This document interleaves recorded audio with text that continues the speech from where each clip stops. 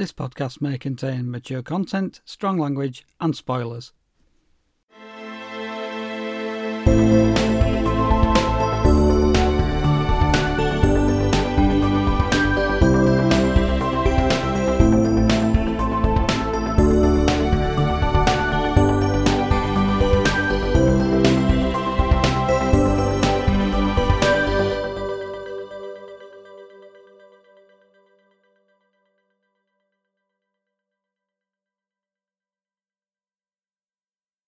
Hello and welcome to episode 61 of the HD Movie Podcast. I'm Darren Gaskell. I'm Hayley Alice Roberts, and we have a very exciting episode planned for you today. We are going to be talking about quite a strange movie from the 90s that has been overlooked by something even more astronomical. So stay tuned for that.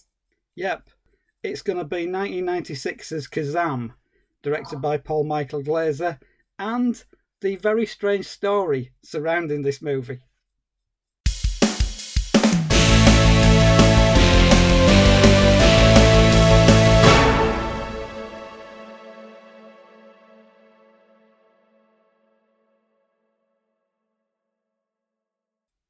As we said before that sting of music, this week's episode focuses on 1996's kids-oriented genie movie, Kazaam, which was directed by Paul Michael Glaser and stars basketball legend Shaquille O'Neal. So for a little bit of context, I have never seen this movie until now. And the reason that I was even aware of this movie is because of the horror spoof film Scary Movie that came out in 2000. So Ghostface calls up a character played by Carmen Electra, asks what her favourite scary movie is, and her response is Kazaam. You know, the one where Shaq plays a genie? Ghostface's response is, that's not a horror movie. And Carmen Electra's character replies with, well, you haven't seen Shaq act. And I'm sure that's something we'll get into. But first, let's give you guys a synopsis about the very wonderfully mystical Kazaam. I nearly said the wrong title there. We'll get into that soon. This synopsis has been pulled from IMDb, as always, and there's only one on there, and it's written by Anonymous, so putting a bit more mystery to this podcast.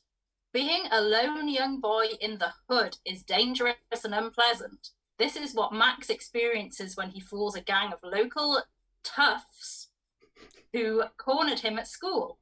The gang finds out that the key he gave them is of no value in committing a robbery, and they chase him through the streets of his neighbourhood, bent on revenge. He tries to escape by slipping into the open door of an old warehouse, but they follow him there too. While running from them through aisles filled with all kinds of stuff, he bumps into an old boombox. By doing that, he manages to release Kazaam, a genie who has been held captive for thousands of years. In order to stay free, Kazaam must give Max 3 wishes. Now, this really does not sound like your conventional kids movie.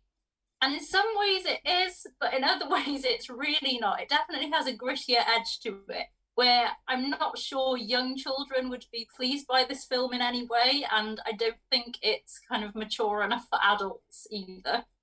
Yeah, I'd agree with that. It lands really awkwardly between lots and lots of different genres and the audience that it's aimed at, really, because as you say, a lot of it is aimed at kids, but there's stuff in it that really isn't as well. There's a subplot about gangsters, and all the gangsters are a bit bumbling and foolish, but some of the implied nastiness isn't really for kids. And it's a rap movie as well, but it's not got enough rap music in to be a rap movie, so if you don't like rap music, there's too much in for you. If you do like rap music, there's not an awful lot in. It's got some rap stars in it. It's got Spinderella in it at one point, who I actually spotted and never remembered from seeing it the first time. So it's got some actual bona fide rap talent in there. And some of the music's pretty good. But like with the rest of the movie, it doesn't lean into any of its genre points at all. It's not a musical, it's not really a fantasy, it's not really a kids' movie. There's a bit of really clunky family drama in there as well that's grafted on. It's not really a family drama either.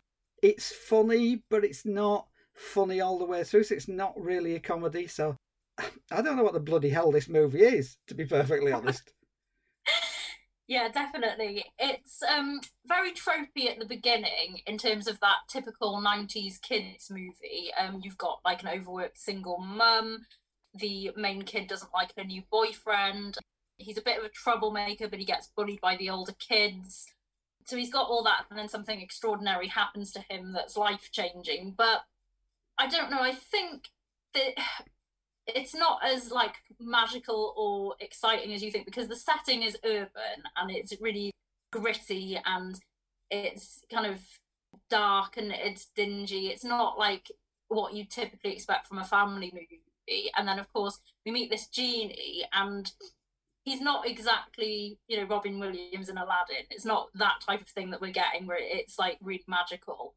He kind of just fits in with the environment, I guess. And it's fine at the beginning, but when Shaq does appear as this genie character and he begins rapping and he's kind of shouty, it's a bit unintentionally funny, I think. I remember very, very, very dimly when I rented this when it first came out, and I didn't have much of a hook into what it was like now. I mean, I really didn't remember an awful lot, other than the fact that I didn't enjoy it much. I think with the passing of time and with my cinema taste having broadened out a bit, I'm guessing that in the late 90s, I was into very much indie horror, and renting something like this probably was just on the spur of the moment, thinking, I'm going to watch something a bit different, and probably didn't like it and probably thought, yeah, I'm going to go back to watching gore movies, which probably didn't give it the shake that it probably deserved. Having seen it again, I don't think it's a terrible movie. It's not great. Shaq's acting, he's all right in this. I don't think he's terrible. I mean, he's a basketball player first and foremost, and he knows where to hit his marks. He knows what the lines are. He's quite charismatic. Yeah, he's not the greatest actor stroke sportsman ever to tread the boards, but I don't think he's that bad. And I think the scary movie joke, it's taking the piss out of it a bit. But no, he's all right in this. I think what lets it down is the fact that the material's fairly weak and it doesn't really know what it wants to be. It's probably better as an out-and-out kids movie, but it's a 12 rated movie in the UK at the moment. And I think from concept to production, it was something like 3 months. So this was rushed into production really, really quickly. Now, it doesn't particularly show, but in the fact that it's throwing a lot of things at the wall and hoping something sticks, that might be to do with the fact that it was conceived and in production in far quicker a time frame than you would normally get. And the director, Paul Michael Glaser, did some decent stuff. Did The Running Man, which I think is a great movie. The Running Man's great. Here, I don't think the direction's the problem. I just think that the way that they've taken the concept is the bigger problem. And apparently after this movie, Paul Michael Glaser hasn't directed a feature film. He's done lots of TV work, but he hasn't done any more feature films. So I wonder if his experience on this movie kind of tainted his view of directing features. I mean, I hope it didn't, because it's a fairly innocent movie, but it does seem to be thrown together. Yeah, I get what you mean there. And going back to your point about it being a 12 certificate, so we both watched this off Amazon Prime. It's available to rent for the very small fee of £2.49 as long as you don't go HD. I was quite curious to find out if it was a PG on original release and it's kind of been re-looked at, or whether it was always a 12. Because if it was always a 12, that's kind of murky in terms of who it's targeting. Because it has kind of, as we've talked about, mature themes in there, especially like the gangsters, like Max's character, his father gets beat up as well, and there's a fair bit of violence in it, and as I say, is this like urban rap culture going on in there. So yeah, again, it's not your kind of glossy, happy kids movie that you can typically gravitate towards. So I found that quite interesting in terms of its rating. I believe it's always been a 12. Having a look at the BBFC information, I believe it was always a 12 rated movie. So, yeah, it's interesting because it does feel like it could have been a movie that was originally cut for a PG and then restored to a 12. Something like, maybe not quite as extreme as something like Laser Blast, which clearly should never have been a PG in the first place. But I can see where you could make slight cuts to this movie and have it be a PG. But as you say, there's too much adult-leaning stuff for it to really gravitate towards a proper kids movie. So it does awkwardly sit between all these different genres and levels of sort of entertainment for specific types of audiences. It doesn't really fit into any of them. It's too kiddie for adults. It's too adult for kids. Teenagers are going to look at it and go, not touching that. Yeah, it just doesn't get the balance right. And it has some bizarre moments in it. One example is Max wakes up and Kazaam is lying in the bed next to him and suddenly just puts his hand over his face. And Max's response is, "Get off me, you pervert." And by that point, you're thinking, yeah, this is awkward. What kind of movie, what is this? Who is this aimed at? Because I can't imagine them getting away with that in a kids' movie. But then older movies, did push the boundaries a lot. Like, we're in a different kind of society now where, not that I like to use this word too often, but it's that kind of like woke society we're in now and more aware of things where you wouldn't necessarily put that kind of element into a film now. And then there's this moment that happens with no explanation where Max and Kazaam are separated at this point and Max is desperate to make a wish because his father's been beat up. And he's shouting for Kazaam. Kazaam is in a restaurant looking into this glass. And Max suddenly appears from this glass and just like comes out on the table. And again, it's just very odd. And then there's like the rap, and one of the probably most famous lines from one of the rap numbers in this is "Let's green egg and ham it," which is of course from Dr. Seuss. Yeah. And it's in there, like, again, there's no real context for anything in this film. And in the middle of it, they're by these kind of washing lines, and then they just start rapping out of nowhere. And apart from the beginning where Kazaam raps when he comes out of the boombox, there's no other kind of musical sequences that would kind of be in a musical format. There's obviously the stage bits, which obviously that you can understand a bit more because it's set in this club. But these random things that happen in it, it's just very jarring because you've gone from one scene that is kind of basic to something just really outlandish within 2 seconds. I like the fact that they don't sort of lapse into the accidental wish thing where the kid will say, I wish something would happen just by accident. And they establish that real pretty quickly to say, we're not having accidental wishes here. So there's specifically things that he has wished for throughout the movie. So it does have some positive points. And the effects are reasonably good for this sort of thing. But again, it's kind of one of those movies where you think that the original idea may have been pretty good, but whatever ended up on the screen might not have fit the original vision, because it does seem to be really slapdash and they throw things in just hoping that it'll work, and it jumps from genre to genre without being very convincing in any of them. It's kind of got a sort of moralistic ending and everything works out okay. But even that, at one point, the bad guy pushes the kid down a lift shaft. This is in a 12-rated movie. And it's not done with any sort of comic effect. This is kind of some guy just shoving this kid down a lift shaft. And you think, God, that's a bit much. Yeah, there's very mean-spirited moments in this film, even from the beginning where he's getting chased by the bullies. And it doesn't hold anything back, for sure.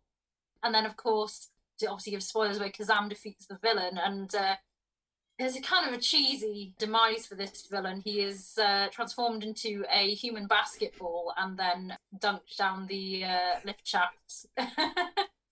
If you're going to have something with Shaq in, you're going to have him dunk something or somebody at some point. For some reason, I couldn't remember the basketball bit in this, and I can't understand why, because that would have been the bit that stuck out, because it is, as you say, so bizarre in terms of having a villain get his comeuppance. But it's just one of a number of really strange decisions in this movie. And I can't think what people who've, well, I mean, you've obviously just come to this fresh. I guess that people who are of that kind of age, sort of 12-year-olds, I can't imagine what they would think if they were presented with this today. I mean, they'd probably laugh it off the screen, which is a bit unfair because I don't think it's a terrible movie. I don't think I'd go out of my way to recommend it to anybody, but I had a better time with this than I thought I was going to. Save for the fact that Max's mum, played by Ali Walker, who's really great in pretty much everything, is absolutely wasted in this movie. She is given nothing to do with this movie. It's a typical sort of Hollywood bit of Cassie. It's like, yeah, she'd be great in this. Oh, what are we going to give her to do? Oh, nothing. She's going to be his mum. She's going to be a bit concerned for him. But the plot's going to really give her the sum of absolutely F all to do. Apart from at the end to sort of worry on the sidelines. And to be part of that subplot where she's dating this fireman. But even that's not satisfactorily done because it's set up to be kind of a big plot point in the first act of the movie. And then they hardly mention it for the rest of the movie. It kind of comes in at the climax, but between the start and the end, it's dealt with sort of very briefly and it doesn't have really any effect on the plot whatsoever. No, because you'd think that maybe Max would wish for something to happen to his prospective stepdad or something, because clearly there's angst going on there at the start, which, as I say, the setup was fine at the beginning. It just got more bonkers as it went on. And yeah, as you say, like, the mother character is basically a plot device. Like, she doesn't really get to do a lot in this. And as you say, apart from panic at the end, and have a bit of conflict with her ex-husband, who hasn't been on the scene in 12 years and has suddenly come back into their son's life. And then, of course, there's just the whole thing where Kazaam can't make anyone fall in love, because I think there's a hint that Max wants his mum and dad to get back together, so everything will be right again for him. But it obviously doesn't work like that. And I guess that kind of feeds into in the 90s, where they try to push the narrative in films like Following Mrs. Doubtfire that parents being separated, that's fine as long as the parents like love the child. So it has that thread running through it as well. Yeah, again, as whenever I watch movies aimed at kids like now, I try and put myself in the headspace of how I would have felt about this if I was the appropriate age. And if I had been 12, again, like yourself, I was getting into horror movies by that age. Obviously watching things that were not appropriate for me, but it's that awkward time where some things are either too adult or too babyish. So you need to get that balance. And I think you'll gravitate towards more mature themes in films, and there's always that whole forbidden thing of watching an 18 rated movie when you shouldn't be, so you'd rather take that over watching something that is appropriate for your age. Again, I don't know how I would have felt about this. I think if I was younger than 12, I would maybe have accepted it a bit more, but I think elements of it would have bored me. Like, I just don't think there's enough to hold a younger child's attention. Yeah, I mean, there's a big chunk of the middle part of the movie which all centres around this master tape of these songs that everybody's trying to get hold of. And, well, for starters, it really doesn't work as any sort of suspense setup. But also, you kind of think, well, who's that aimed at? Because, as you say, kids are going to get bored of that sort of thing, where it's kind of the sort of criminal element coming in. But it's not really what the movie's about. It's supposed to be a fun movie about a genie and a kid that suddenly gets a chance to have 3 wishes granted. But they're just trying to bolt on bits of plot that are from other weirder movies. And it's just trying to have its cake and eat it, this film. It's a shame, because if they'd have stuck to the more fantastical elements, I think this would have worked a lot better. But, go figure. They just wanted this to be a multi-genre movie, and none of the genres in this movie actually work, really. Having said that, considering I'm saying that nothing works in this movie, I wasn't particularly bored by it. I thought it was okay. I probably wouldn't rush back to see it, but I do remember not liking this at all when I first rented it, and this was the first time I'd seen it since the late 90s. And I was expecting an absolute car crash, and I didn't get one. It's not great, but it hangs together. And as I said before, Shaq's performance, it's okay. It's not Olivier level. It's not meant to be, but he's fine. Yes, he's a bit shouty, but he can rap in a fashion. He's okay in the dramatic scenes. He can handle comedy reasonably well. It's fine. It's just not the sort of movie that fires up anything in me sort of particularly passionately. It's okay. It was there. I watched it. I thought it was fine. That was it. Yeah, I think Shaq does give an entertaining performance in this. As you say, it's because of his shoutiness and kind of awkward way of saying lines at times. Yeah, that just kind of makes it, as I say, unintentionally comedic. So I'm just on the IMDb trivia, and the fact I'm going to give about this movie is, despite the fact that this film was a critical and financial disaster, Shaquille O'Neal has not expressed regret for his involvement.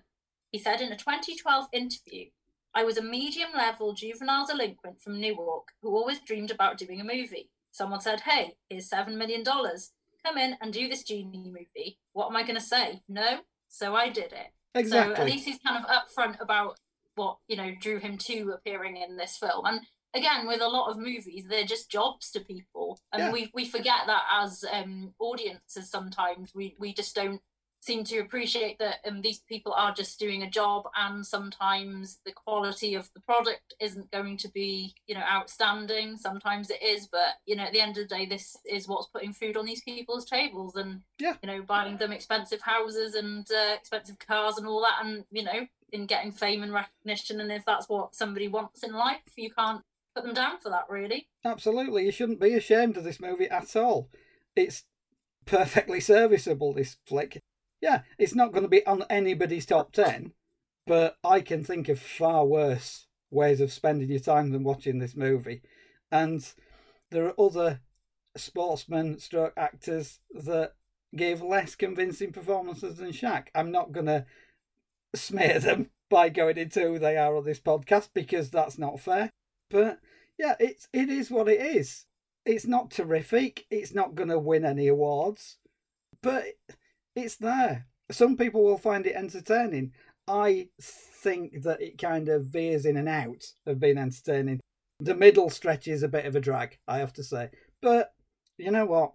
There's a lot of movies where the middle section is a bit of a drag, so anybody that's kind of coming with the sort of worst movie ever slant on this, as usual, I will just say, if you think this is the worst movie ever, I can show you some movies which you will definitely come out of thinking, no, that is the worst movie ever, not Kazaam. Yeah, I was a little apprehensive when I could see the really low ratings for this film before going. I thought, oh my God, what am I going to be watching now? That literally went through my mind. But actually, it held my attention. I was not thinking this is absolutely god-awful. And as you say, I have seen a lot worse. And I've seen a lot worse for the purpose of this podcast. Believe you me, and if you've been listening for a long time, you will know some of these titles. Yeah. Tulpa. Yeah, Tulpa, we're looking at you. But yeah, on IMDb, Kazaam holds a 3.0 rating out of 10. And then on Rotten Tomatoes, it has a 5% tomato meter and 20% audience score, which again is really kind of cruelly low, I think. I think this movie should have about a 5 out of 10. Yeah. It's not that bad. It's misleading to make people think that they're going to see some absolute shit show. And it's not what this movie is. It's just a very strange movie that just does not hit the right tone. That's all that's wrong with it. It just doesn't know what it wants to be. I'm not surprised that it's got a 5% critics rating on Rotten Tomatoes. I imagine that most critics just took one look at this and thought, if I say this is any good, my reputation's in the toilet, basically.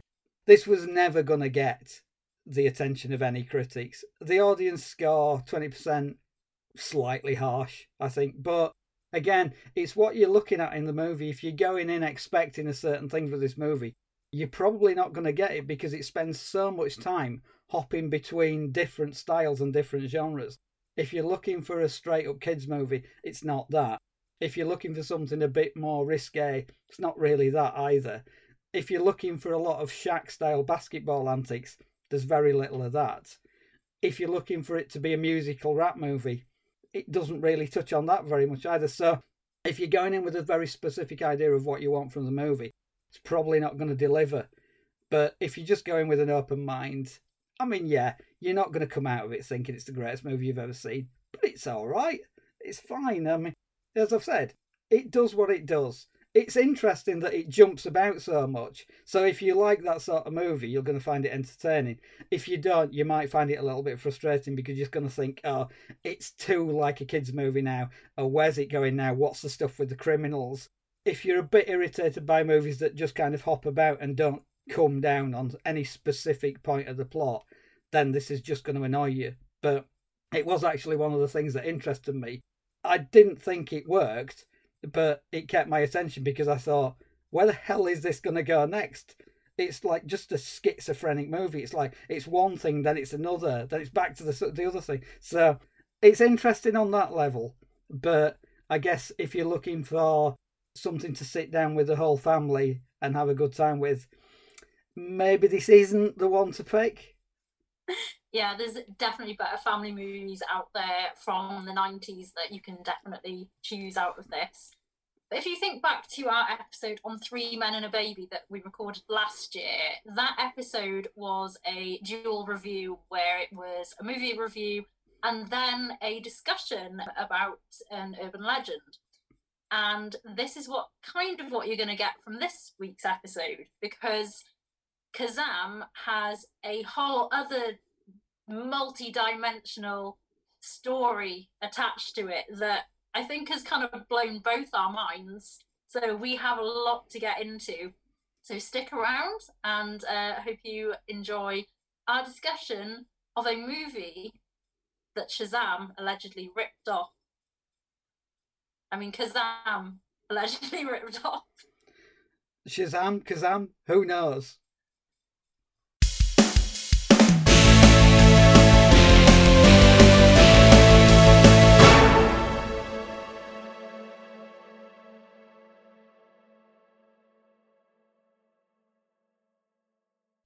Okay, we're back, and with some extra content in this episode.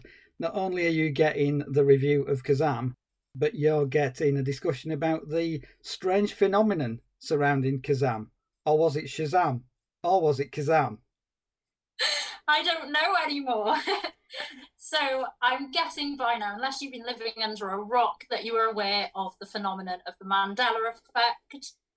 So within the last decade, the Mandela effect has been something that has kind of played with people's minds. Like anything that you thought was a certain way will be challenged and make you question everything.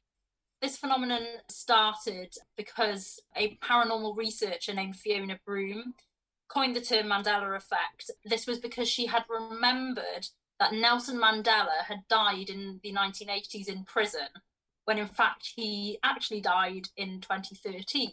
Now, I remember him dying in 2013, remember hearing about this, so I have no memory of hearing that he passed away prior to that. So, okay, you can kind of accept, fair enough, they might have got him confused with another public figure that died around that time, who was a similar person or something, but this whole thing with Kazaam and Shazam is on a whole other level, and I think this is the most insane Mandela effect I have ever come across. And I've only come across this recently, but this Mandela effect has been around for a long, long time. I believe it's mostly prominent in America. I think it's affected more American audiences than it has UK. I've spoken to many friends about it and they don't recall this movie. So I think we're just going to get into it. So this whole hysteria behind Shazam began around 2009 when a Yahoo user asked about this movie and they said something along the lines of, hey, do you remember this movie called Shazam starring Sinbad? So most of you know Sinbad is a comedian / actor, and for UK audiences, he is probably best well known for starring in the Arnold Schwarzenegger Christmas movie, Jingle All the Way, which we have covered on this podcast. And as you know, when we covered that episode, we had no awareness of Shazam by that point. So that's why it's not even mentioned in that episode. So people believe the film was allegedly released around 1993 or 1994. So we're talking 2-3 years before Kazaam's release in 96. And there's a bit of a hazy discussion on whether this movie had a theatrical release. Some people remember seeing it in theatres. Some remember seeing previews for it in theatres. Was it just a VHS rental? A lot of people recall renting the movie, watching it with their parents or watching it at sleepovers. And then others remember it being a Disney Channel TV movie. One account that I read was a girl who had just stumbled upon watching it at her grandmother's house on Disney Channel. The grandmother comes in and wasn't too happy about her watching it. And the reason being was she'd noticed Sinbad was in this film and he was associated with more adult comedy material. So she was like, oh, you better not watch this. Then realised it was a movie aimed at kids. They watched the movie. So that is just one example of what people remember about this.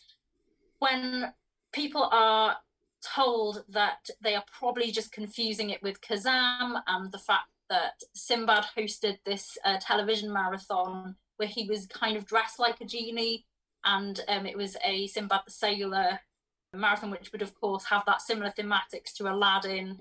People seem to think that, and then they turn around and say, no, I remember Kazaam coming out and being annoyed because it was a blatant rip-off Shazam, and then they compare it to when Ants and A Bug's Life came out because it's Hollywood having those dual movies. And then I think it was like Armageddon and Deep Impact, two similar movies coming out at the same time. People cannot really explain what happens in this movie as such. It's just basically a brother and sister, which I will get into soon because there's a lot of question marks over who played this brother and sister, and we actually have like quite well-known actors spoken about in terms of this. And the key scenes from this film are apparently the genie fixing a broken doll for the little girl and the film's finale culminating at a pool party. And it's also surrounding a single father and who the children want to like make happy again after the death of their mother. So that is the kind of outline people generally remember, but nobody can actually tell you really detailed information about it, which is again so interesting when a bunch of people, and I'm talking like probably hundreds of people, that are literally adamant this film did exist. And before we get into some accounts and things like that, there was just a couple of things that I wanted to bring up. So Sinbad starred in a few children's movies back in the early to mid 90s. There was a movie called Aliens for Breakfast.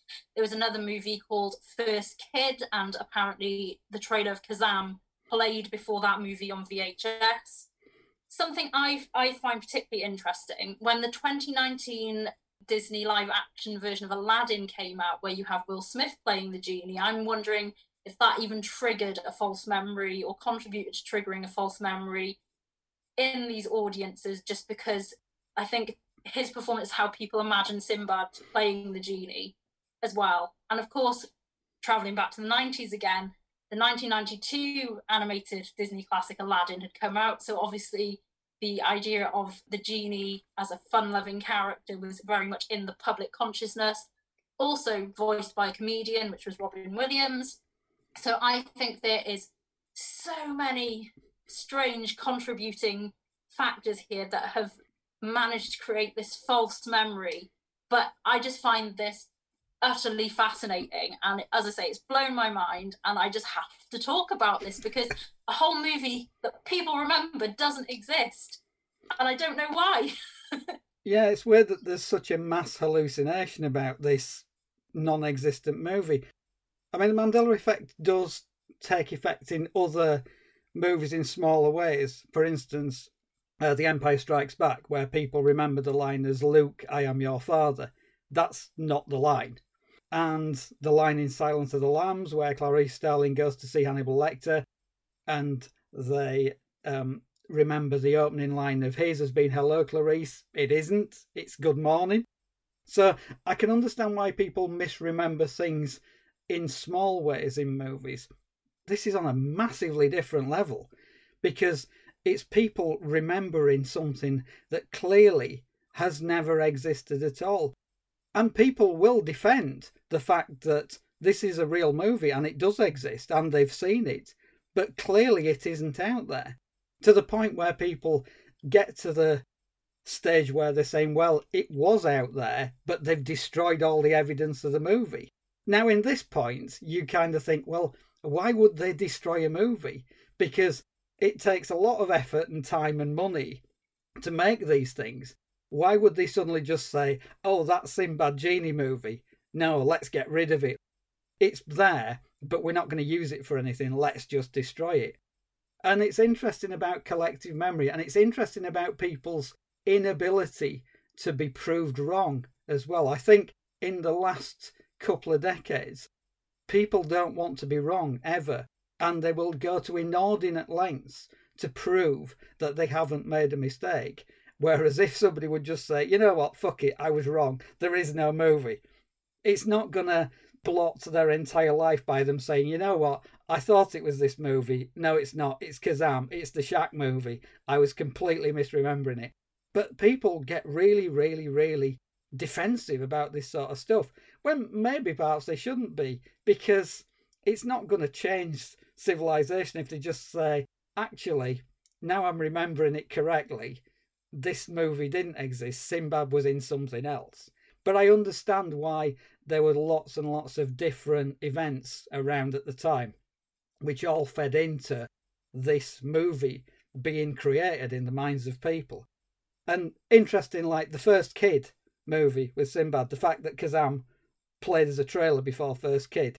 So you've got that direct link between the Shaq movie and the Sinbad movie. And that sort of thing, you can understand why people got confused that they'd rented it and they'd switched Shaq for Sinbad in some way. But it's a really weird one because the Mandela effect is normally quite small. This is massive. It's utterly insane. And I just can't stop going down the rabbit hole just to figure this whole thing out. And I'm just fascinated by people's accounts of all this. Another thing I came across was old newspaper articles someone had shared on Reddit. And actually, there was a brief description of Kazaam where somebody had put Shaquille O'Neal and in brackets Shazam. Now, they must have just confused the title. That's, easily done. Yeah. Because I don't know why, but Shazam sounds a much more marketable title than Kazaam. Because even when I was discussing Kazaam in the previous segment, I was getting myself all tied up and confused. Because, as I say, they're just so similar. And it's just utterly just bewildering how a movie could just completely vanish, that there'd be no trace of it. You could understand maybe someone saw a TV movie many years ago, it's never been aired since, there's not a lot of information about it out there. There might be, say, an IMDb page like with a blank picture and just a brief cast and crew list, but there's nothing for this movie. And I just find it fascinating how people just will not accept that they're just confused and this didn't exist. As I say, I've been going down and down the rabbit hole and digging deeper, and I found a few accounts of people's experiences that I'm going to relay now, and we're going to chat about each one. And then following that, we're going to go into some people's explanations of how the film vanished and even more deeper conspiracies. So to start off with, I'm going to read this account from a Reddit user, Eternally Emo, with a 0 on the end. I'm 34 and I remember this too. I also remember seeing a trailer for the new Sinbad movie with my best friend who was obsessed with basketball, so it was a must watch. As most things back then, it was like coming out next year or next spring or whatever. Fast forward to like 6 months later, and my friend's dad was all, hey guys, that new basketball movie came out, you guys want to go see it? We were both like, yeah, finally, Shazam with Sinbad. And the look of confusion on his face and ours when he was like, no, Space Jam? I still remember his face and ours, us trying to convince him he's wrong, him talking to us like we're dumb kids and we don't know the difference between Sinbad and Michael Jordan. My best friend, obsessed with the Celtics and basketball, was furious with him. Like, Dad, I know who Michael Jordan is versus Sinbad. We didn't believe him the whole way there till the movie started, and we were convinced he was misinformed. We spent the rest of that month talking about how we're not crazy to each other. I remember it was supposed to be Sinbad to all our friends, etc. About half of them agreed with us, and the other half didn't know what that we were talking about. But those kids also hadn't seen the preview that we and others had. I remember the feeling too of like, this is very, very wrong. Something is very weird here. Still bothers me, always will. Kids are honest creatures by nature. Why would we lie and get so angry over it? Like when someone is accusing you of something you know you didn't do angry. And I also have a superb memory, always have. It made me question so many things after that. It broke my own trust with myself. So years later, when I found out this was a thing, it relieved a lot of that anxiety for me. I know what I know, and I know Shazam was a thing with Sinbad. I know it was the first Mandela effect that I experienced, and it will stick with me until the day I die. Yeah, that's an interesting one. Certainly, I know what I saw, but they clearly didn't see it. And the whole thing about Sinbad in a basketball movie. Now, they're crossing over all sorts of different movie projects there, because I was kind of expecting it not to go to Space Jam there. I wouldn't have confused it with the Michael Jordan movie. And the fact that they'd seen the preview of it, I mean, they've got something incredibly confused there, because the whole thing about going into a cinema and then seeing a preview and then misremembering the preview and then waiting for this movie to come out on the basis of a preview which you haven't remembered correctly, and then going to see the movie that you haven't really remembered and think it's not the right one, and then getting to the movie and then thinking it's definitely not the right movie, and then trying to think back and say, well, where's the Sinbad one? And it doesn't exist. The things surrounding this movie, it's just so weird. It's caused more confusion than any single movie that I think has been played or not played in the history of cinema. You can confuse certain things or say, oh, this actor was in this movie and when he wasn't. But, we're talking about entire movies and plots and cast, and this is kind of built up as well, rather than it being quashed immediately by saying, well, it wasn't a movie and these people didn't star in it and it was never a project and it never came to be and it's not like anything else that's out there. People kind of build on this, which is even stranger, that, it's like, well, I definitely remember this about a thing that you couldn't have definitely remembered because it's not out there.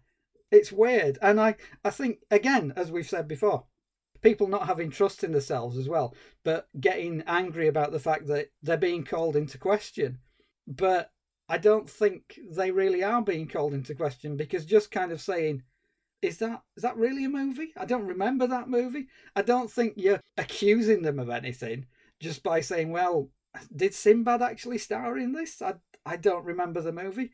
Again, I think people are a lot more defensive these days. There's a certain, and I think there's a wider problem with that, because without dragging politics and anything like that into it, but just to briefly say that the fact that people nowadays will flat out lie and then just say, well, clearly didn't lie, prove it. And like, even when you say, well, this is clearly bollocks, what you've just said, they'll go, oh, no, it's not. Or in the very rare occurrences where somebody will cop to it, they'll go, oh, well, it was your interpretation of it, or I may have sort of misspoke.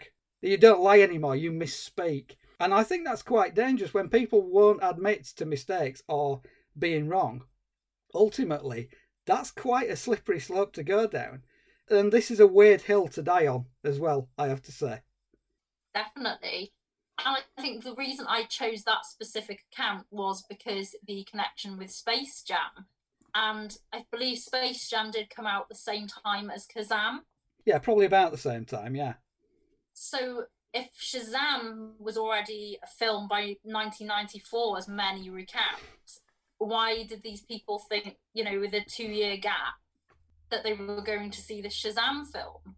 So there's a lot going on here. There's the basketball, so there's confusing, maybe Michael Jordan and Shaq thinking they were going to see Kazaam. Yeah. But again, they're just not sure. And it's very interesting when people recount this from childhood as well, because everyone has childhood memories, but there's so much that when we're children, we don't remember as well as we do now.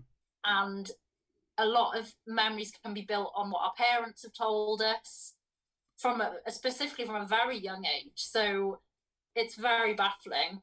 So this next one I'm going to read, again, I found very fascinating. This is from a Reddit user called Barnyard Nightmare, spelled Nite, not night as in it's night.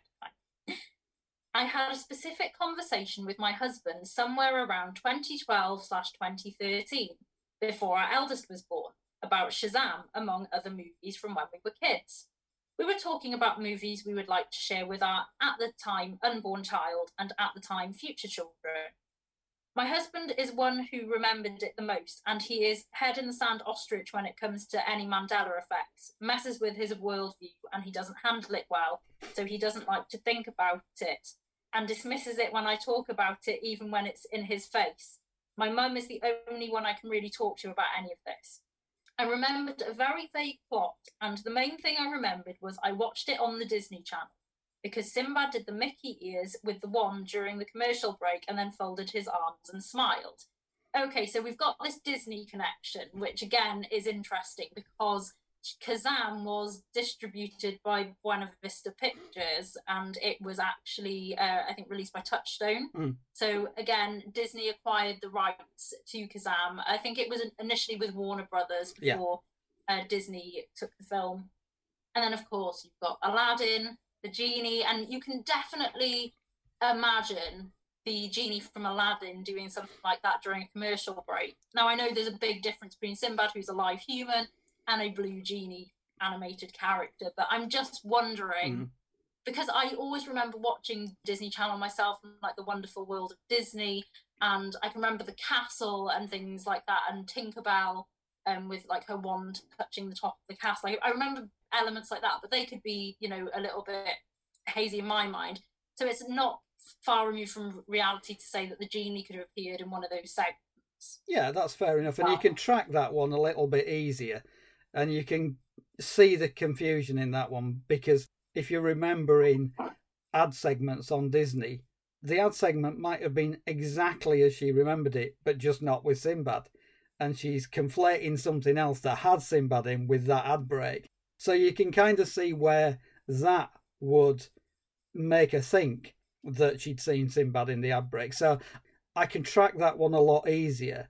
And it's interesting that her husband is kind of the ostrich head in the sand, won't be told that he's wrong. Whereas she's kind of, there is a hint that she's saying, she's almost saying, well, I seem to remember it was this. But even the way she's telling it is like, maybe I'm not that sure. So that's a more interesting story. It's somebody who kind of thinks, well, maybe it happened, but, somebody might tell me differently. Whereas the husband is just like, well, no, I don't want to know because this clearly happened and I'm right.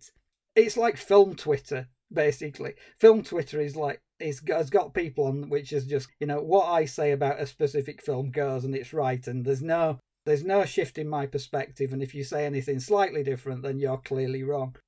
You get these people who just will not be shifted in any way. Even if you presented them with evidence to say, well, look, you know what? I've got an IMDb. This clearly doesn't exist as a movie. Now, if it's not on IMDb and it's not on Wikipedia and there's no details about the movie or the cast or the plot, do you think that something like that would just disappear into the ether? Some people clearly believe it did, but I mean, I don't know. I'm basically a scientist at heart, and I appreciate things like probabilities and stuff. So I'm very grounded in the fact that chances are this didn't happen. I know some people want it to happen, and some part of me wishes for them that it really did happen. But it's strange how the mind will work for some people, because you're building this alternate reality in which Shazam exists.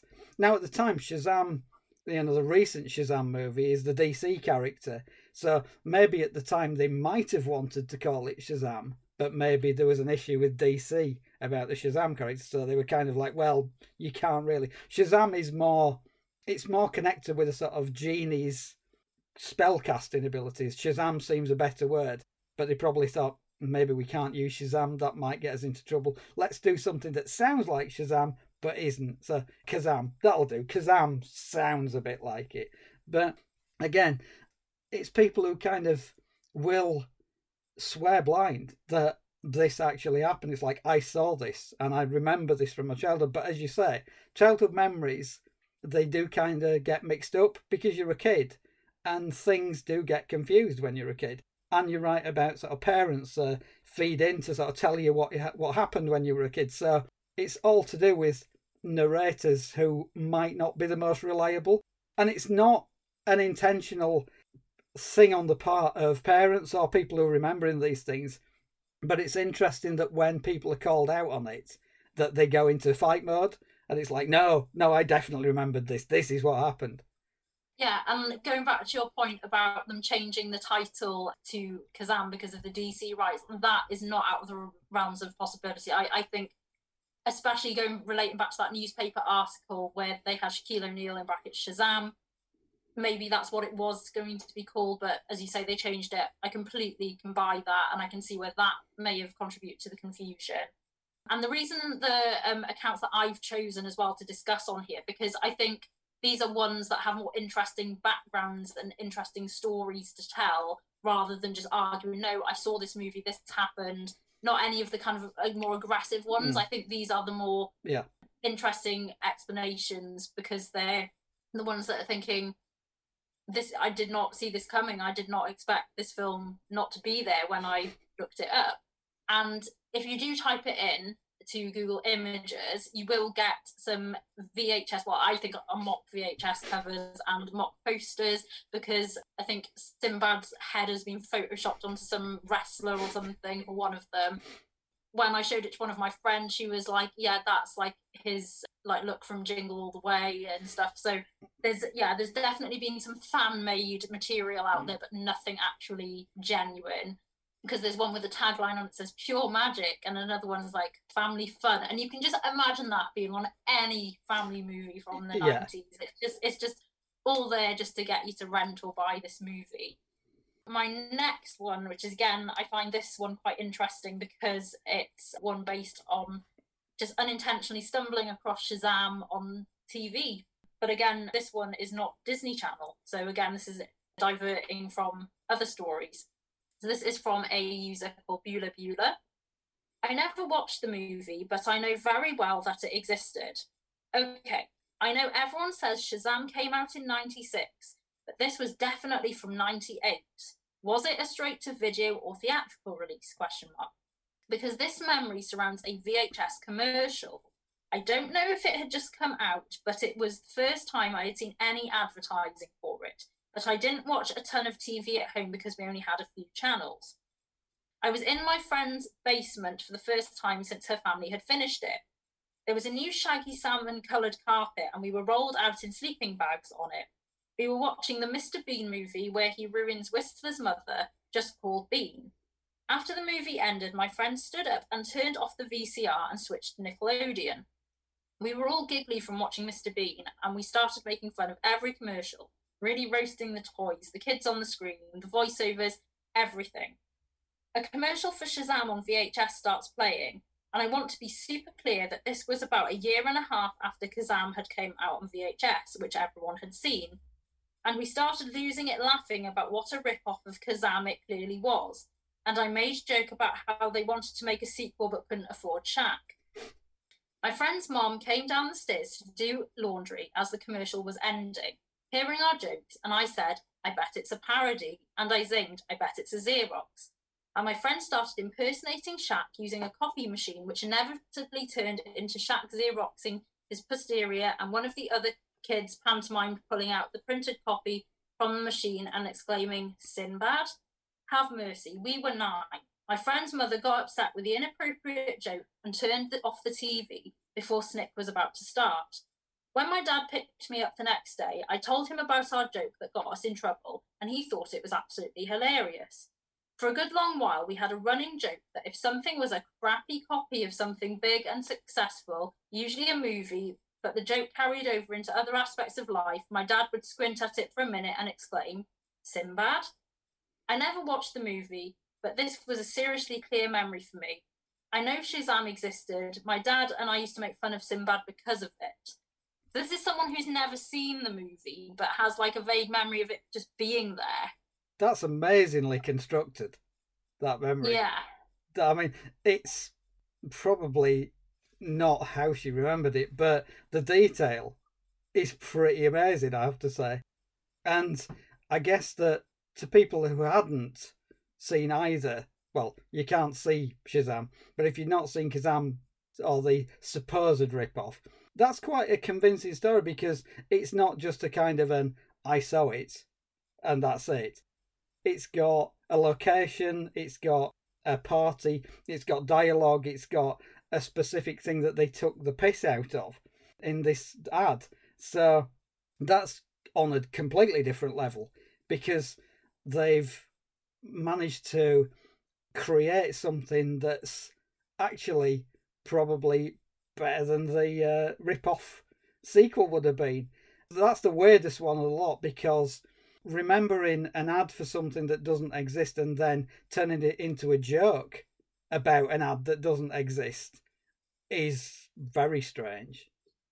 Yeah, and it continuing like throughout the years, like that was her and her dad had a joke about it, like if something similar cropped up. So that's something that really stuck with them. So that again is one of my favourite accounts of this whole Shazam mystery. And then again, there's this other one from Mylid's Mayhem, which says, first, I want to say I never saw the movie Shazam in any form. However, I did hear people talking about a movie called Shazam starring Sinbad in the early 90s.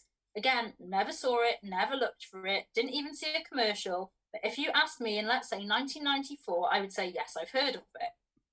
Fast forward a couple of years, and I saw a commercial for Kazaam and thought to myself that it was just like Hollywood to grind a topic to death. In this case, genies. By this time, I had kids, and so I took notice of this kind of movie more than I would have several years prior. There was a brief moment sometime in the last 20 years when I heard of the app Shazam and thought that was odd. What is the relation to a genie? But never bothered to research it. It was not until I heard about the newest Shazam that I finally looked into it. Since I had never seen the movie with Sinbad, I was curious if there was any relation between the two. Obviously not. I cannot swear on anything that there was a Sinbad movie called Shazam, but I do remember hearing about it. I do remember wondering about it, and the whole thing is really bizarre. My point is that as a skeptic, I don't believe that the Kazaam movie is what is throwing people here. I have no horse in this race, but I'm sure the two movies were at least a couple of years apart. Kazaam came out in 96 and Shazam was easily 94 or earlier. My best guess on the topic is that someone confused some special that Sinbad was involved with. He regularly dressed in very colourful attire, not unlike a genie. Can't speak to the fez, though. At the very least, this Mandela effect has been going on for nearly as long as the Mandela funeral. If I had relied on my memory, I'd say both happened in roughly 1990, but I also don't believe the 80s ended until 92, and Bono is evil. I love the end of that. Bono is evil.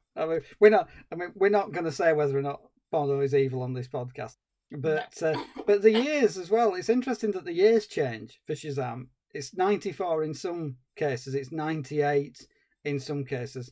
It's probably around the same time as Kazaam in other cases. So the timing of this mystical movie seems to move around depending on who is remembering it. And I agree, she's probably got no horse in this race at all. And it's the power of other people suggesting that it exists, I think, in this case, that people have been talking about this and it's stuck in her mind.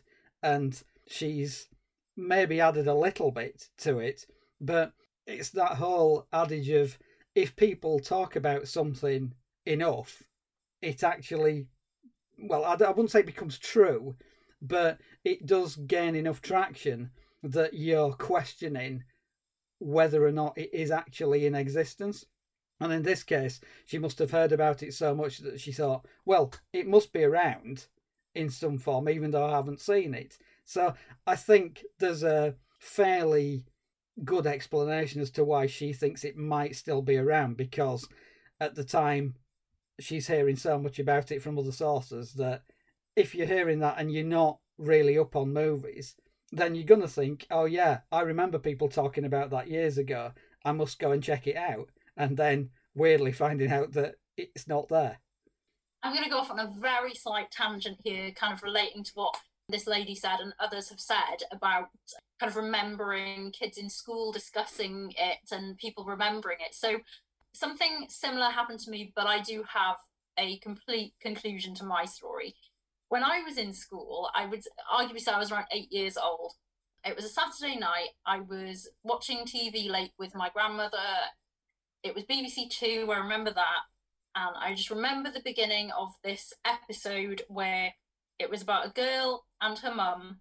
The girl had a China doll, and there was this really creepy imagery of these ghostly bleeding images on a window in this small town. And I got a bit spooked, so I switched it off. But I remember this China doll thing. Now, when we were in school the following Monday, so many kids were discussing this, and then the kind of stories about this China doll, like, oh, it got burnt in the microwave and oh, it killed the girl's dad. There was all this like different conversation surrounding it. And then for years, it just bugged me because I never found out what this was, and it bugged me and bugged me. So obviously, like I look at Child's Play, I then found a movie called Dolly Dearest. I was literally scouring the internet for any kind of explanation for this movie or episode I'd briefly seen, and it freaked me out.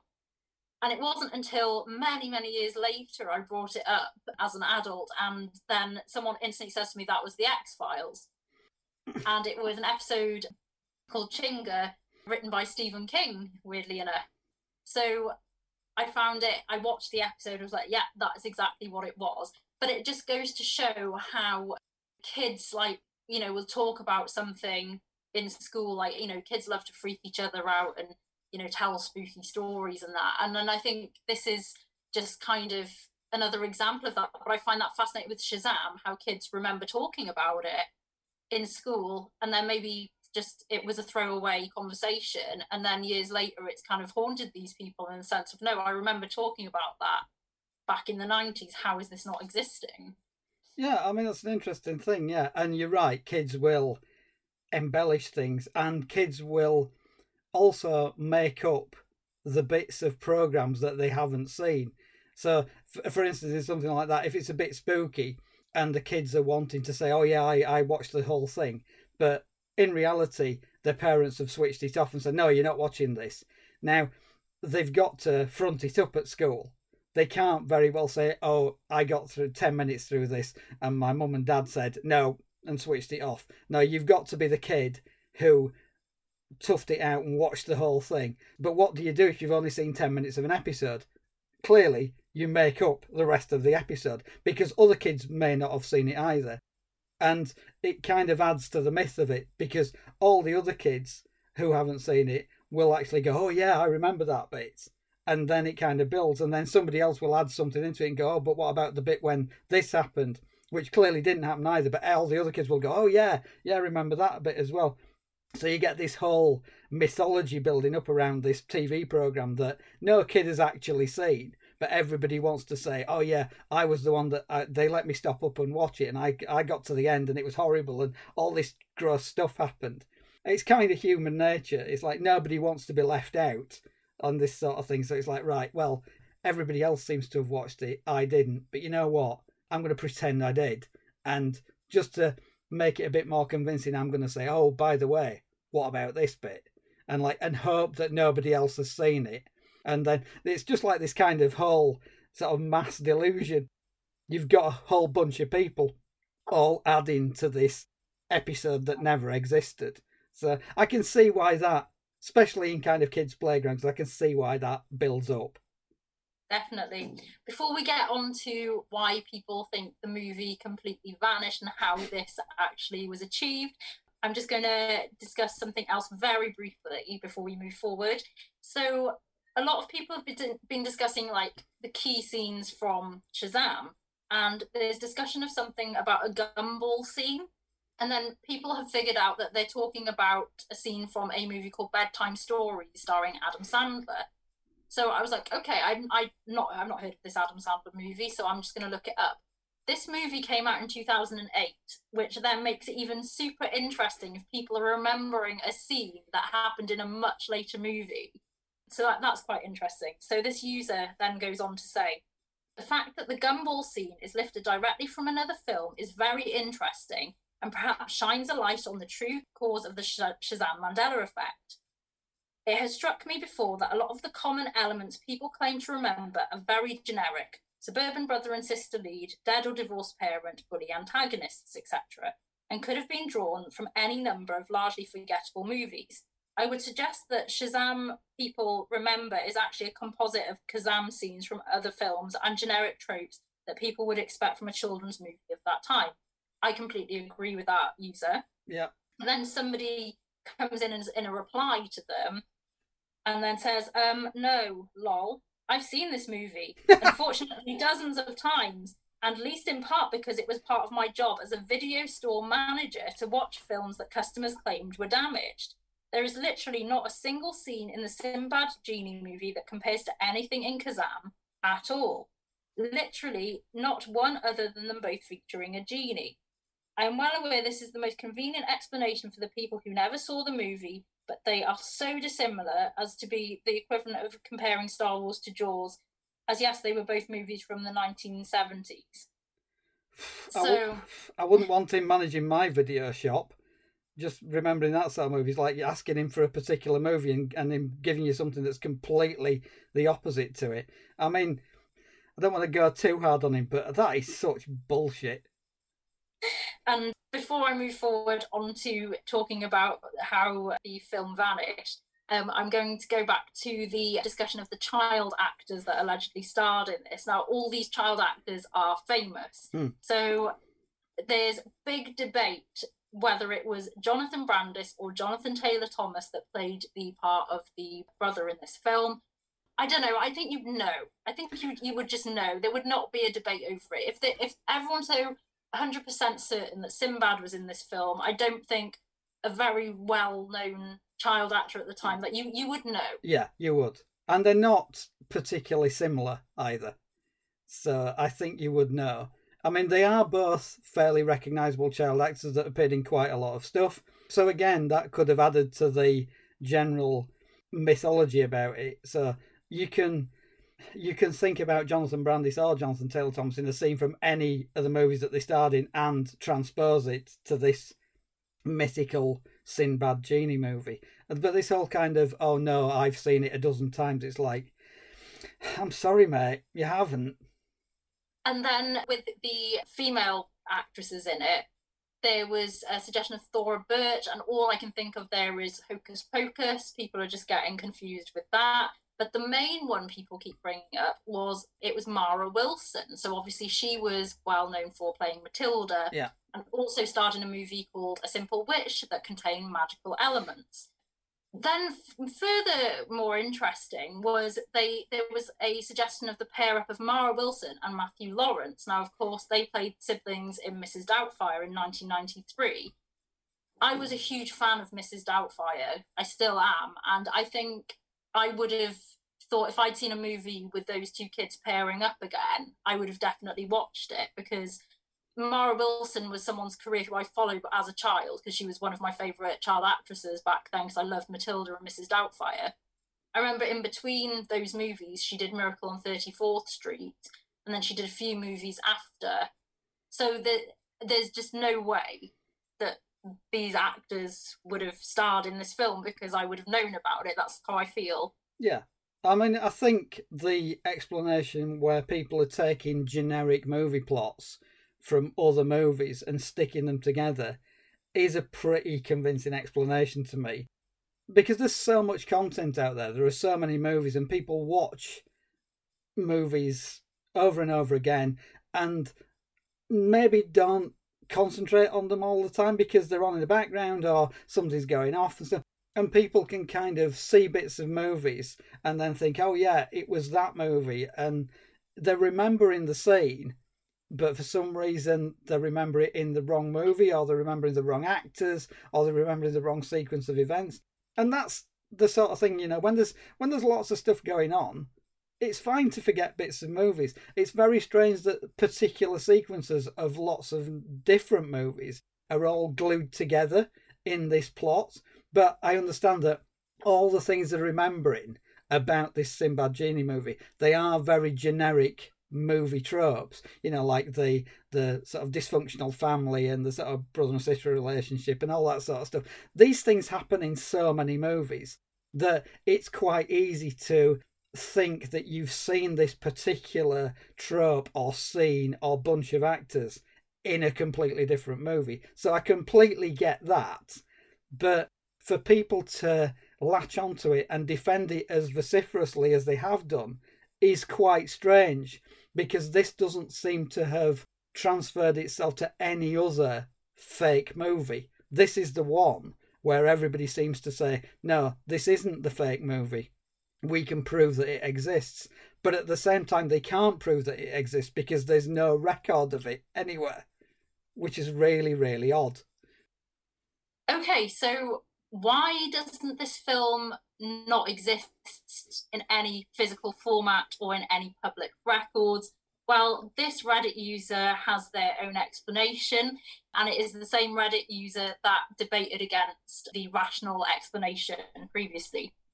I don't know how much detail I want to provide, because I feel that after nearly 5 years of chasing this mystery down, I am really close to solving it.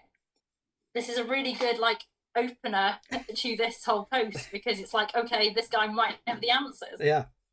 Sinbad is a great guy and is recovering from a stroke, so I want to make sure everyone knows that in all of my very real research and investigation over the years, I have never found anything that implicates him in anything shady or illegal.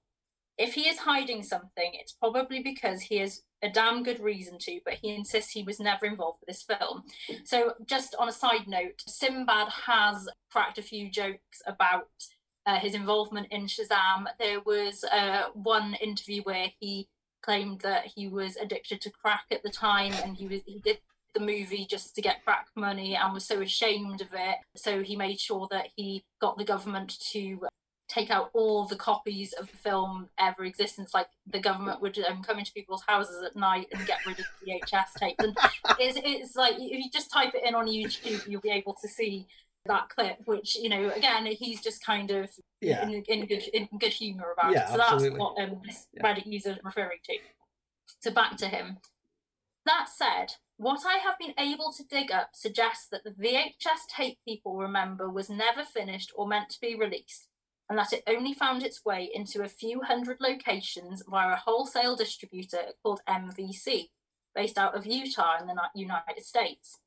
There may have been other distributors as well, but it was something available to video store rental outlets and not a tape that was available to the general public. The reason that there are no tapes out in the wild anymore appears to be an issue related to organised crime, the Bonanno crime family, Noel C. Bloom, and the company Family Home Entertainment. If this theory is true, there was something in that tape that could be used as evidence to convict a member of the family, and it was in the best interest of the mob to just go out and try to recover the copies from rental outlets using a copy of the sales list from the distributor. They wouldn't have to harm anyone, just rent the movie and never bring it back, have their VCR accidentally destroy it, or offer to purchase it from the rental outlets for an inflated offer you can't refuse price. The pandemic has put a dampener on my continuing investigation, since I live on an island and can't really travel as much as I need for me to wrap this up, but I am reasonably confident that this may prove to be the answer to this mystery. Oh God! Oh, that's great. If that was the reason, I would love. Part of me would love that to be true, that they've gone around taking all the VHS copies of it out of existence just by renting them and then never giving them back. Somebody would have kept one of these back. I know how video rental places work. Somebody's going to have one under the counter. Somebody will have taken one away. They cannot, erase every single copy of this movie. Something is going to be kicking about somewhere. And if it was, that person would be going, hey, guess what? I've got a copy of Shazam. Anybody want to watch it? And to suggest that FHE, so I think it's Family Home Entertainment in the States, is somehow in cahoots with organised crime, that seems a bit of a stretch to me. I mean, yeah, I'm always a little bit wary of labels, certainly the States video labels that are just completely focused on family-oriented stuff, because generally when you get Americans and family-oriented entertainment, there's usually something very dodgy going on in the background. But in this case, it's a great story, but I am really struggling to find any sort of reality at play here. It'd be a great movie. I just don't think, like with a lot of conspiracy theories, it would take an awful lot of organisation and an awful lot of good fortune and a whole load of people who were all pulling in the same direction to make it work. And to be perfectly honest, a lot of human beings are absolutely fucking stupid and makes mistakes. So I don't see how they could have pulled it off. And if this was just a very specific video rental tape, how does it explain people's memories of seeing it on the TV, seeing a trailer on Nickelodeon, seeing a preview in the cinema? And none of it really adds up, and it's so strange, and that's what just makes this mystery even deeper and more interesting. Yeah. Also, if you're looking at a tape in a video shop, to get rid of it, you've got to be the first guy to rent that tape the minute it goes into the video shop. Otherwise, somebody's going to get in before you. So you've got all these organised crime folks say, right, the minute it lands in the video shop, we've got to be outside ready. As soon as they put it on the shelf, we're renting that tape. And then there's a spate of places in Utah. It's like, oh, it's damaged. It's like, oh, we had a problem with the tape. Let's give you some money. It's an entertaining tale. And if it does turn out to be true, I will quite happily hold my hands up and say, I was too cynical to believe all of this in the first instance and I was wrong. But I do suspect that this is not going to turn out to be true. Yeah, absolutely. And why would it just only go to one video store? Why wouldn't it go, across the country, even across the world? It makes absolute no sense. Yeah. But I'm guessing this movie never crossed the waters over to the UK because there just doesn't seem to be much out there about it coming from the UK. Also, by now, if anybody had a VHS copy of it, surely somebody would have stuck it on YouTube by now. Oh, definitely. And that's the thing. And some people think that people that do have copies of it may just be kind of sitting in a dusty attic amongst a load of other VHS tapes, and people haven't realised what a goldmine they're sitting on. But again, no, you would know of this Mandela effect by now. But yeah, and my final piece from Reddit that I'm going to read again goes, it wouldn't be hard if, and I'm just saying if, Disney wanted to disappear a movie in 1994. It wouldn't be that hard. This was before the internet was really a thing. We're talking the dawn of dial-up 56K, you've got mail days. If for any reason a major studio like Disney, a mega god among media, wanted to make it like it never happened, you bet your buttons those NDAs flew out of the door faster than you can say faux pas.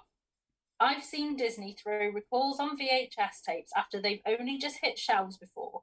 It happened with The Rescuers. Now, that is because there was literally a naked woman in shops. Yes. It was an animated joke. I mean, that definitely happened. And as soon as people were pausing the movie and seeing that, of course, that movie was going to get recalled. Yeah. And then obviously on re-release now, if you watch it on Disney Plus or on DVD or Blu-ray, you're not going to see that image. But that did happen. So it may have been with this film, in which case it could have simply not made it to the internet. I slipped through that little crack in time, like so many action figure accessories never to be seen again.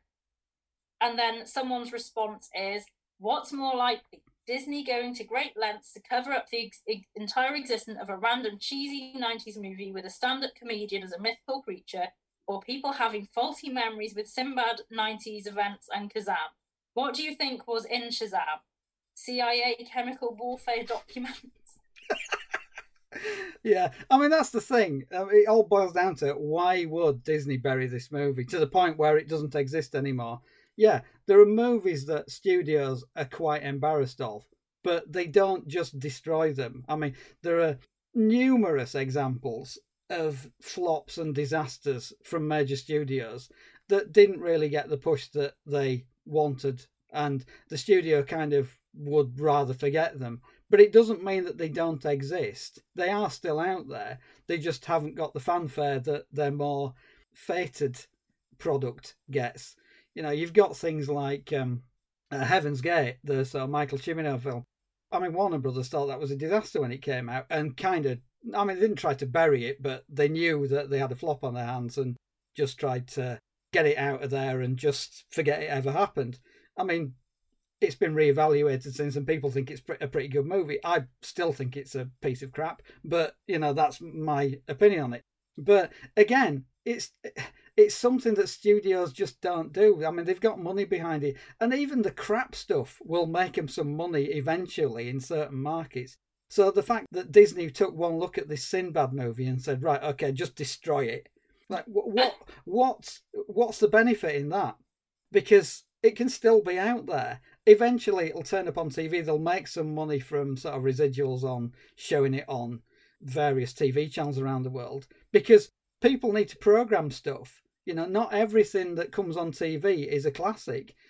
If you look at some of the satellite channels, if you look at some of the ITV spin-off channels, I mean, some of the movies they program on there, it's like you watch a movie and then you think, yeah, this is terrible, but they keep programming it over and over. So there's a market for just filling time with movies. So I don't understand why Disney would have taken a look at this movie and gone, this is completely unreleasable anywhere. Let's not just bury it. Let's destroy all the available prints as well. It doesn't make any sense whatsoever. No, especially when you think about how many movies Disney have produced over the years. Some quite cheesy, bad TV movies for Disney Channel. There's no reason why, if this was a real thing, that this wouldn't be on Disney Plus by now, if this actually existed, even if it was a bad movie. So it just makes no sense. And then, of course, you know, they would have the option never to re-release it like they have with Song of the South. Yeah. That is a movie that, for example, that I've never seen, I'm aware of, I've seen the odd clip, but I know Disney are never going to release it because it's kind of something they're very ashamed of now. But we know it exists. We know the song from it. The song is still very much used across Disney media in the Disney parks, where there's even a ride based on it. We know it exists, but they're not going to re-release it. But with this, they've just completely eradicated it from human existence. And it just makes no sense. And I'm going to quote Sinbad himself now on Twitter, which was back in 2016. And he says, "Have you noticed no one my age has seen this so-called Sinbad genie movie? Only you people who were kids in the 90s. The young mind." Yeah, I think Sinbad has got it down pat there. He's pointing out the fact that there's a specific collective memory which thinks this movie existed. And whereas there's nothing inherently wrong with that, and it's nice to have flights of fantasy about certain things, this has grown arms and legs. I mean, there are people who are dredging up conspiracy theories as to why we can't see this movie and why it was so subversive in some ways that it had to be wiped off the face of the earth. And it makes for a good story, but unfortunately life is a lot more bland than that.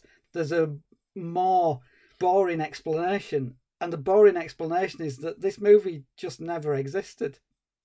Oh, absolutely. And Sinbad just takes it in good fun because on April Fool's Day of 2017, a clip of Shazam did appear on the internet.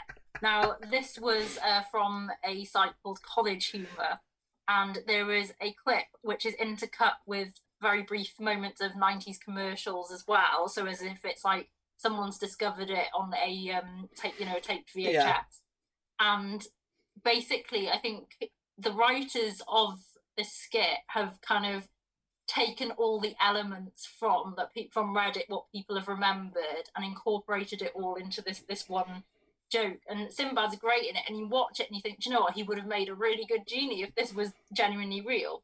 And if you look out in the background, apparently there is a newspaper that says about Mandela's death in it, as listed, I think, in the 80s. And there's some other things in the background that only existed after the 90s. So it's really like just playing with people, and it's so funny. And it's great. It is great. So if you just type that into YouTube, college humour, Sinbad, Shazam, anything like that, it'll come up, and it is definitely worth seeing. Now, as I say, this Mandela effect has been around for a long, long time, and I'm kind of new coming to it. I can't really explain why. The only thing that really did screw with my head when I first heard about it was I honestly thought I'd imagined that there was a genie movie, because I can remember the line in Scary Movie about Shaq and his acting. And for a moment, and I remember seeing the poster, the purple background Shaq with his arms crossed and the kid below him on the poster. And I thought, oh my God, did this movie just not exist? I swear there was a genie movie out there with Shaq. And of course, to my relief, that movie does exist, but It's this whole other conspiracy. So I did have a moment with it when I first heard about it. Yeah, this is the most insane Mandela effect. I think we have scratched the surface. You know, I've tried to give examples of different people's views on it and experiences with it and explanations for it. But there's just so much out there. Reddit has a whole forum, not even just dedicated to the Mandela effect, dedicated to Shazam. So it is worth checking out if you want to go deeper and deeper down this rabbit hole, because you can lose hours on it. But it's just something that I find utterly bewildering and interesting. I just can't stop thinking about it, because I just don't understand how all these people have this collective false memory. And as you say, like, yeah, there are things like the Star Wars Mandela effect, the James Bond one about braces, and lots of different ones. But this, as you say, this takes it up a notch. And I haven't ever heard about like any other movies like to this degree that like it just completely vanished. I believe that we potentially could be one of the first UK podcasts to even talk about this. I may be wrong. If you can find other ones, send them my way, because I really think this might be more of an American thing compared to the UK. But I believe Darren does have a potential UK-based Mandela effect, because I find them harder to discover. This is a much further back Mandela effect. There was a series called Armchair Thriller, which screened in the late 70s and early 80s. And it had a very iconic title sequence in which there's an armchair and there's a shadow which slinks up to it and sits down. And then it was kind of an episodic set of thrillers. And they were screened kind of midweek, just before The Watershed, I think.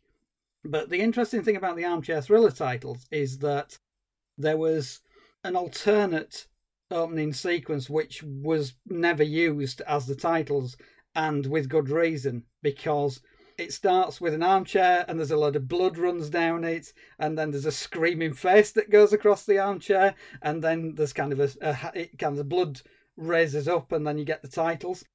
And I think at the time it was probably an alternate title sequence at which they might have gone with, but I guess at the time people were looking at that and thinking this is a bit much for kind of 8:30 on a weekday evening, because there was still Watershed times even back then.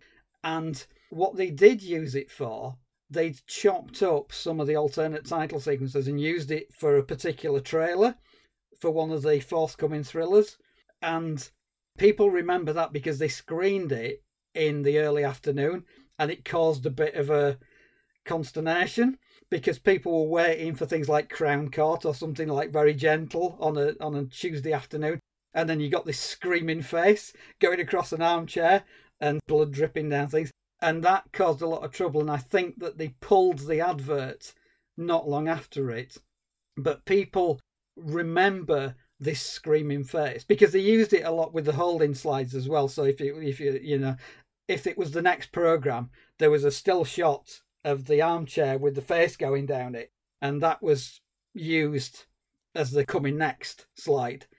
But people seem to remember that sort of alternate sequence as the actual title sequence, which was never the case. They never used it. It was always the shadow going up the armchair.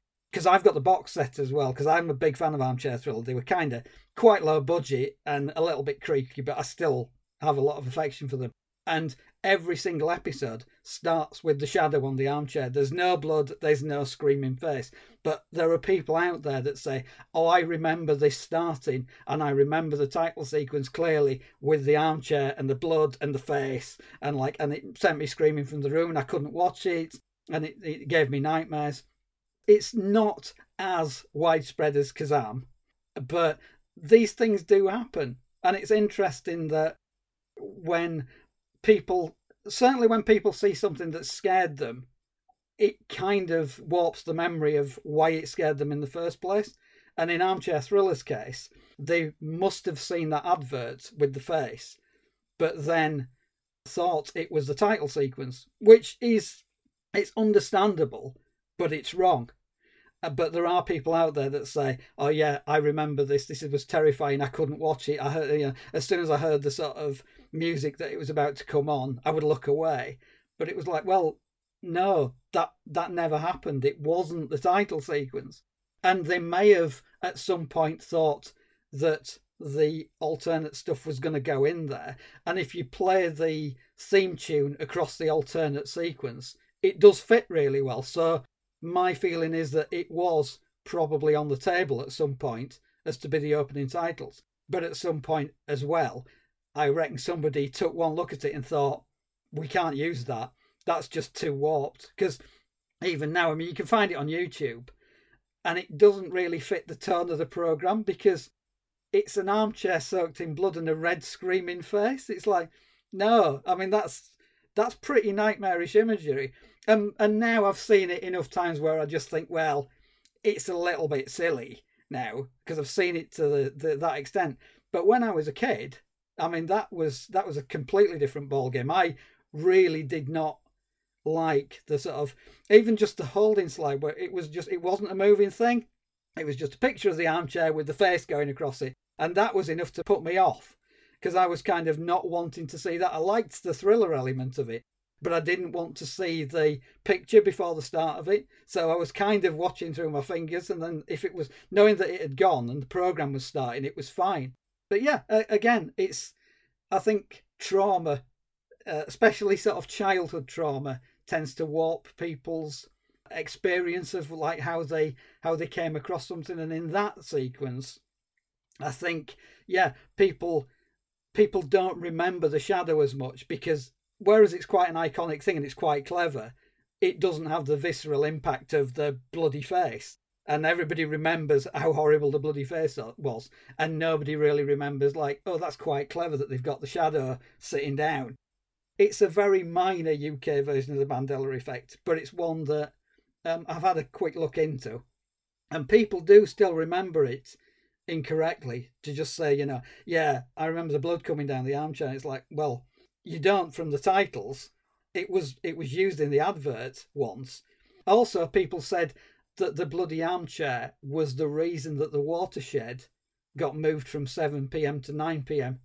I don't believe that for a second, because the advert was used very briefly. It was taken off, I think, fairly quickly, and it wasn't screened at that time of day anyway. So the whole thing about the red armchair being the cause of the watershed being moved 2 hours later, again, it's a nice story, but I don't think there's any truth in that whatsoever, because the content of the program still went out at kind of 8:30 in the evening. So just because you've got this kind of slightly disturbing imagery being the cause of an entire tranche of programs being shifted later into the evening so kids couldn't see them, I don't buy that at all.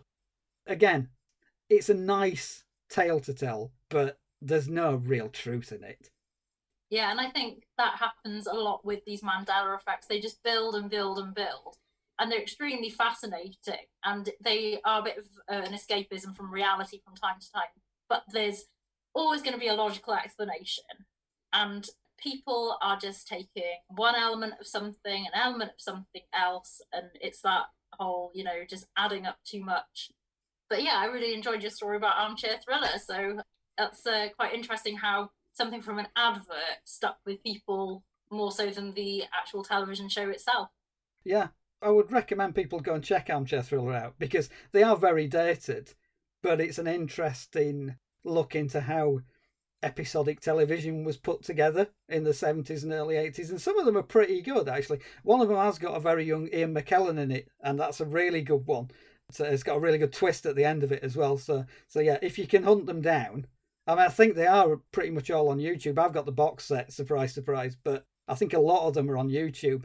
And what they lack in budget, I think they make up for in atmosphere. And there's a very famous episode where there's a Jemima Shaw mystery with something called the Black Nun, which is a nun with no face.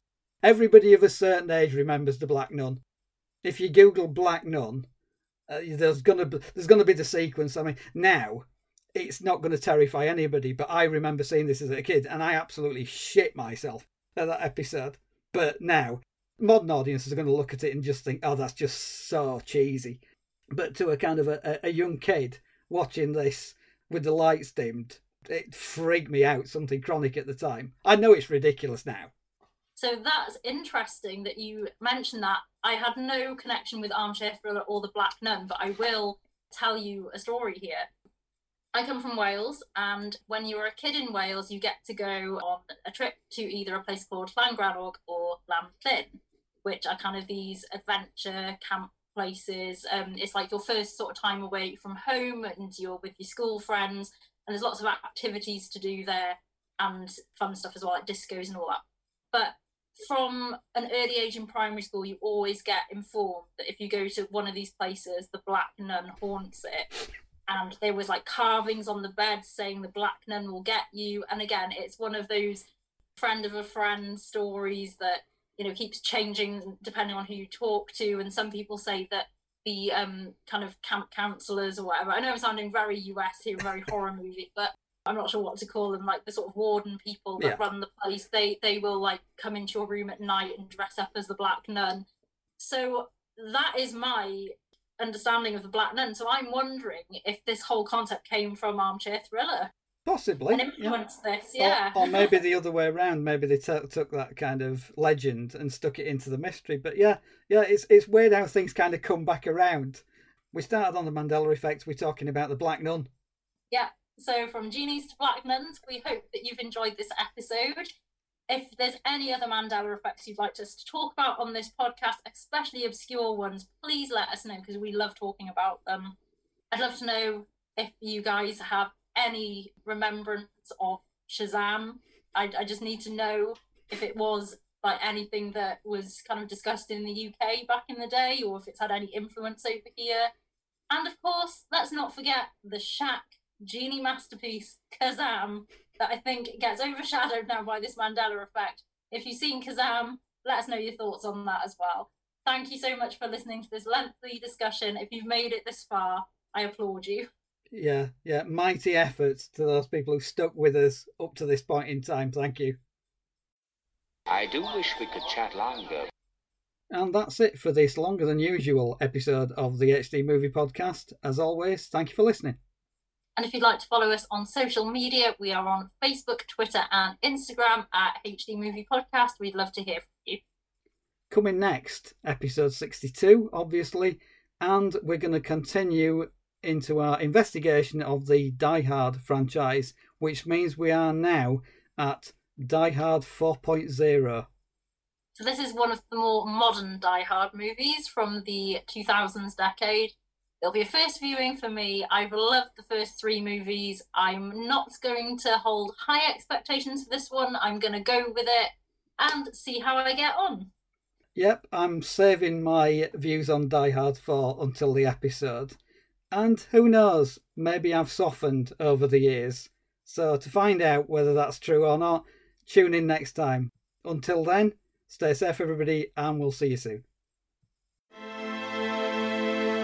The HD Movie Podcast is presented by Hayley Alice Roberts and Darren Gaskell. Its music is written and performed by Mitch Bay.